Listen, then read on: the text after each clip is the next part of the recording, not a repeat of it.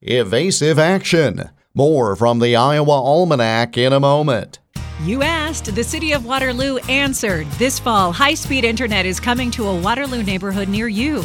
Waterloo Fiber, as it's called, is a voter-approved, locally owned and operated utility. So no hidden fees, no profit-driven models, just fast and reliable internet service for a fixed price with local customer service.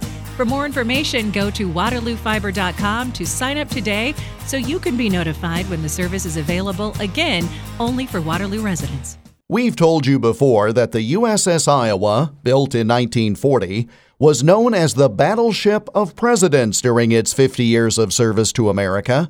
The Iowa was carrying President Franklin Roosevelt and his Joint Chiefs to a secret meeting with Winston Churchill and Joseph Stalin, known to history as the Tehran Conference. At FDR's request, the USS Iowa conducted an anti-aircraft drill that morning to demonstrate her defensive capabilities to the commander-in-chief, a former Navy man himself.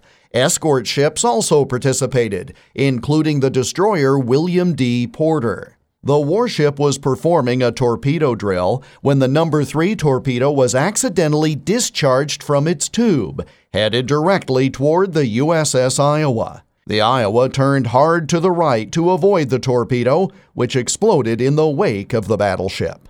Roosevelt had learned of the incoming torpedo and asked the Secret Service to move his wheelchair to the side of the battleship for a better view. It was the only evasive action the USS Iowa ever had to take during World War II, and it was to avoid an incoming torpedo from an American destroyer on this date in 1943. And that's Iowa Almanac for November 14th. I'm Jeff Stein.